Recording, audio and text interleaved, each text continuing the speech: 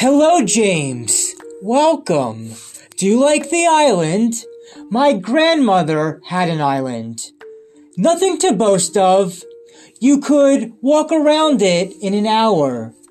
But still it was a paradise for us. One summer, we went for a visit and discovered the place had been infected with rats. They'd come on a fishing boat and gorge themselves on coconut. So how do you get rats off an island? My grandmother showed me.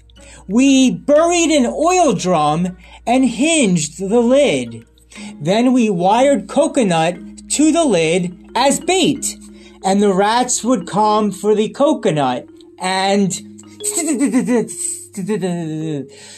they would fall into the drum. And after a month, you have trapped all the rats. But what do you do then? Throw the drum into the ocean? Burn it? No. You just leave it, and they begin to get hungry. And one by one, they start eating each other until there are only 2 left. The 2 survivors. And then what? Do you kill them? No. You take them and release them into the trees.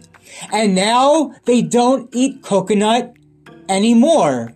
Now they only eat rat. You have changed their nature.